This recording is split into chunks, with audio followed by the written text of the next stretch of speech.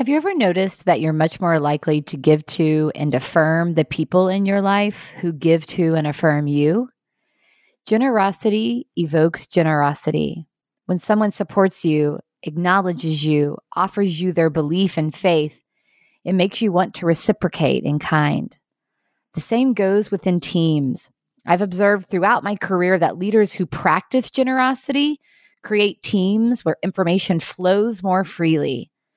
People reach beyond their job descriptions to support each other, and team members celebrate each other's successes. But opening up to being generous can be tough.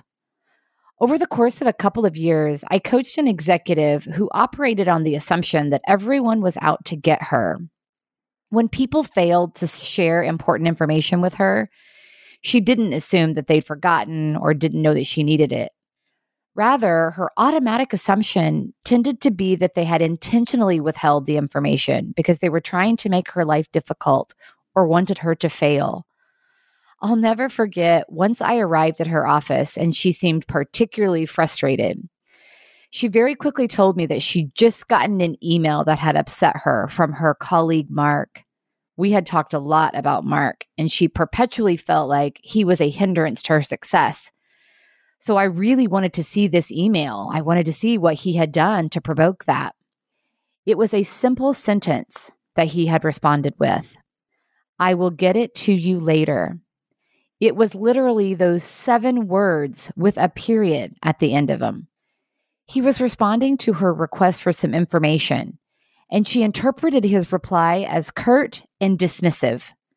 She and I spent a lot of time talking about the power of assuming positive intent, but she wasn't able to change her mindset. She wasn't open. I came to believe that her operating in this way arose from a deep personal insecurity. At heart, she felt very much at risk, that the world was a dangerous place and she needed to behave in this way to keep from getting hurt or being taken by surprise. Being truly generous as a leader arises from generosity of spirit, and it requires self-confidence. You have to feel secure enough about your own ability to take care of yourself and about your own judgment of people to know that you can share your resources and assume positive intent and not be left with nothing. You have to be able to trust that if you give away power, information, credit, and faith to those who work for and with you, that you will get it back tenfold in commitment, joy, good work, and growth. Fortunately, the more generous you are, the more you'll see the results.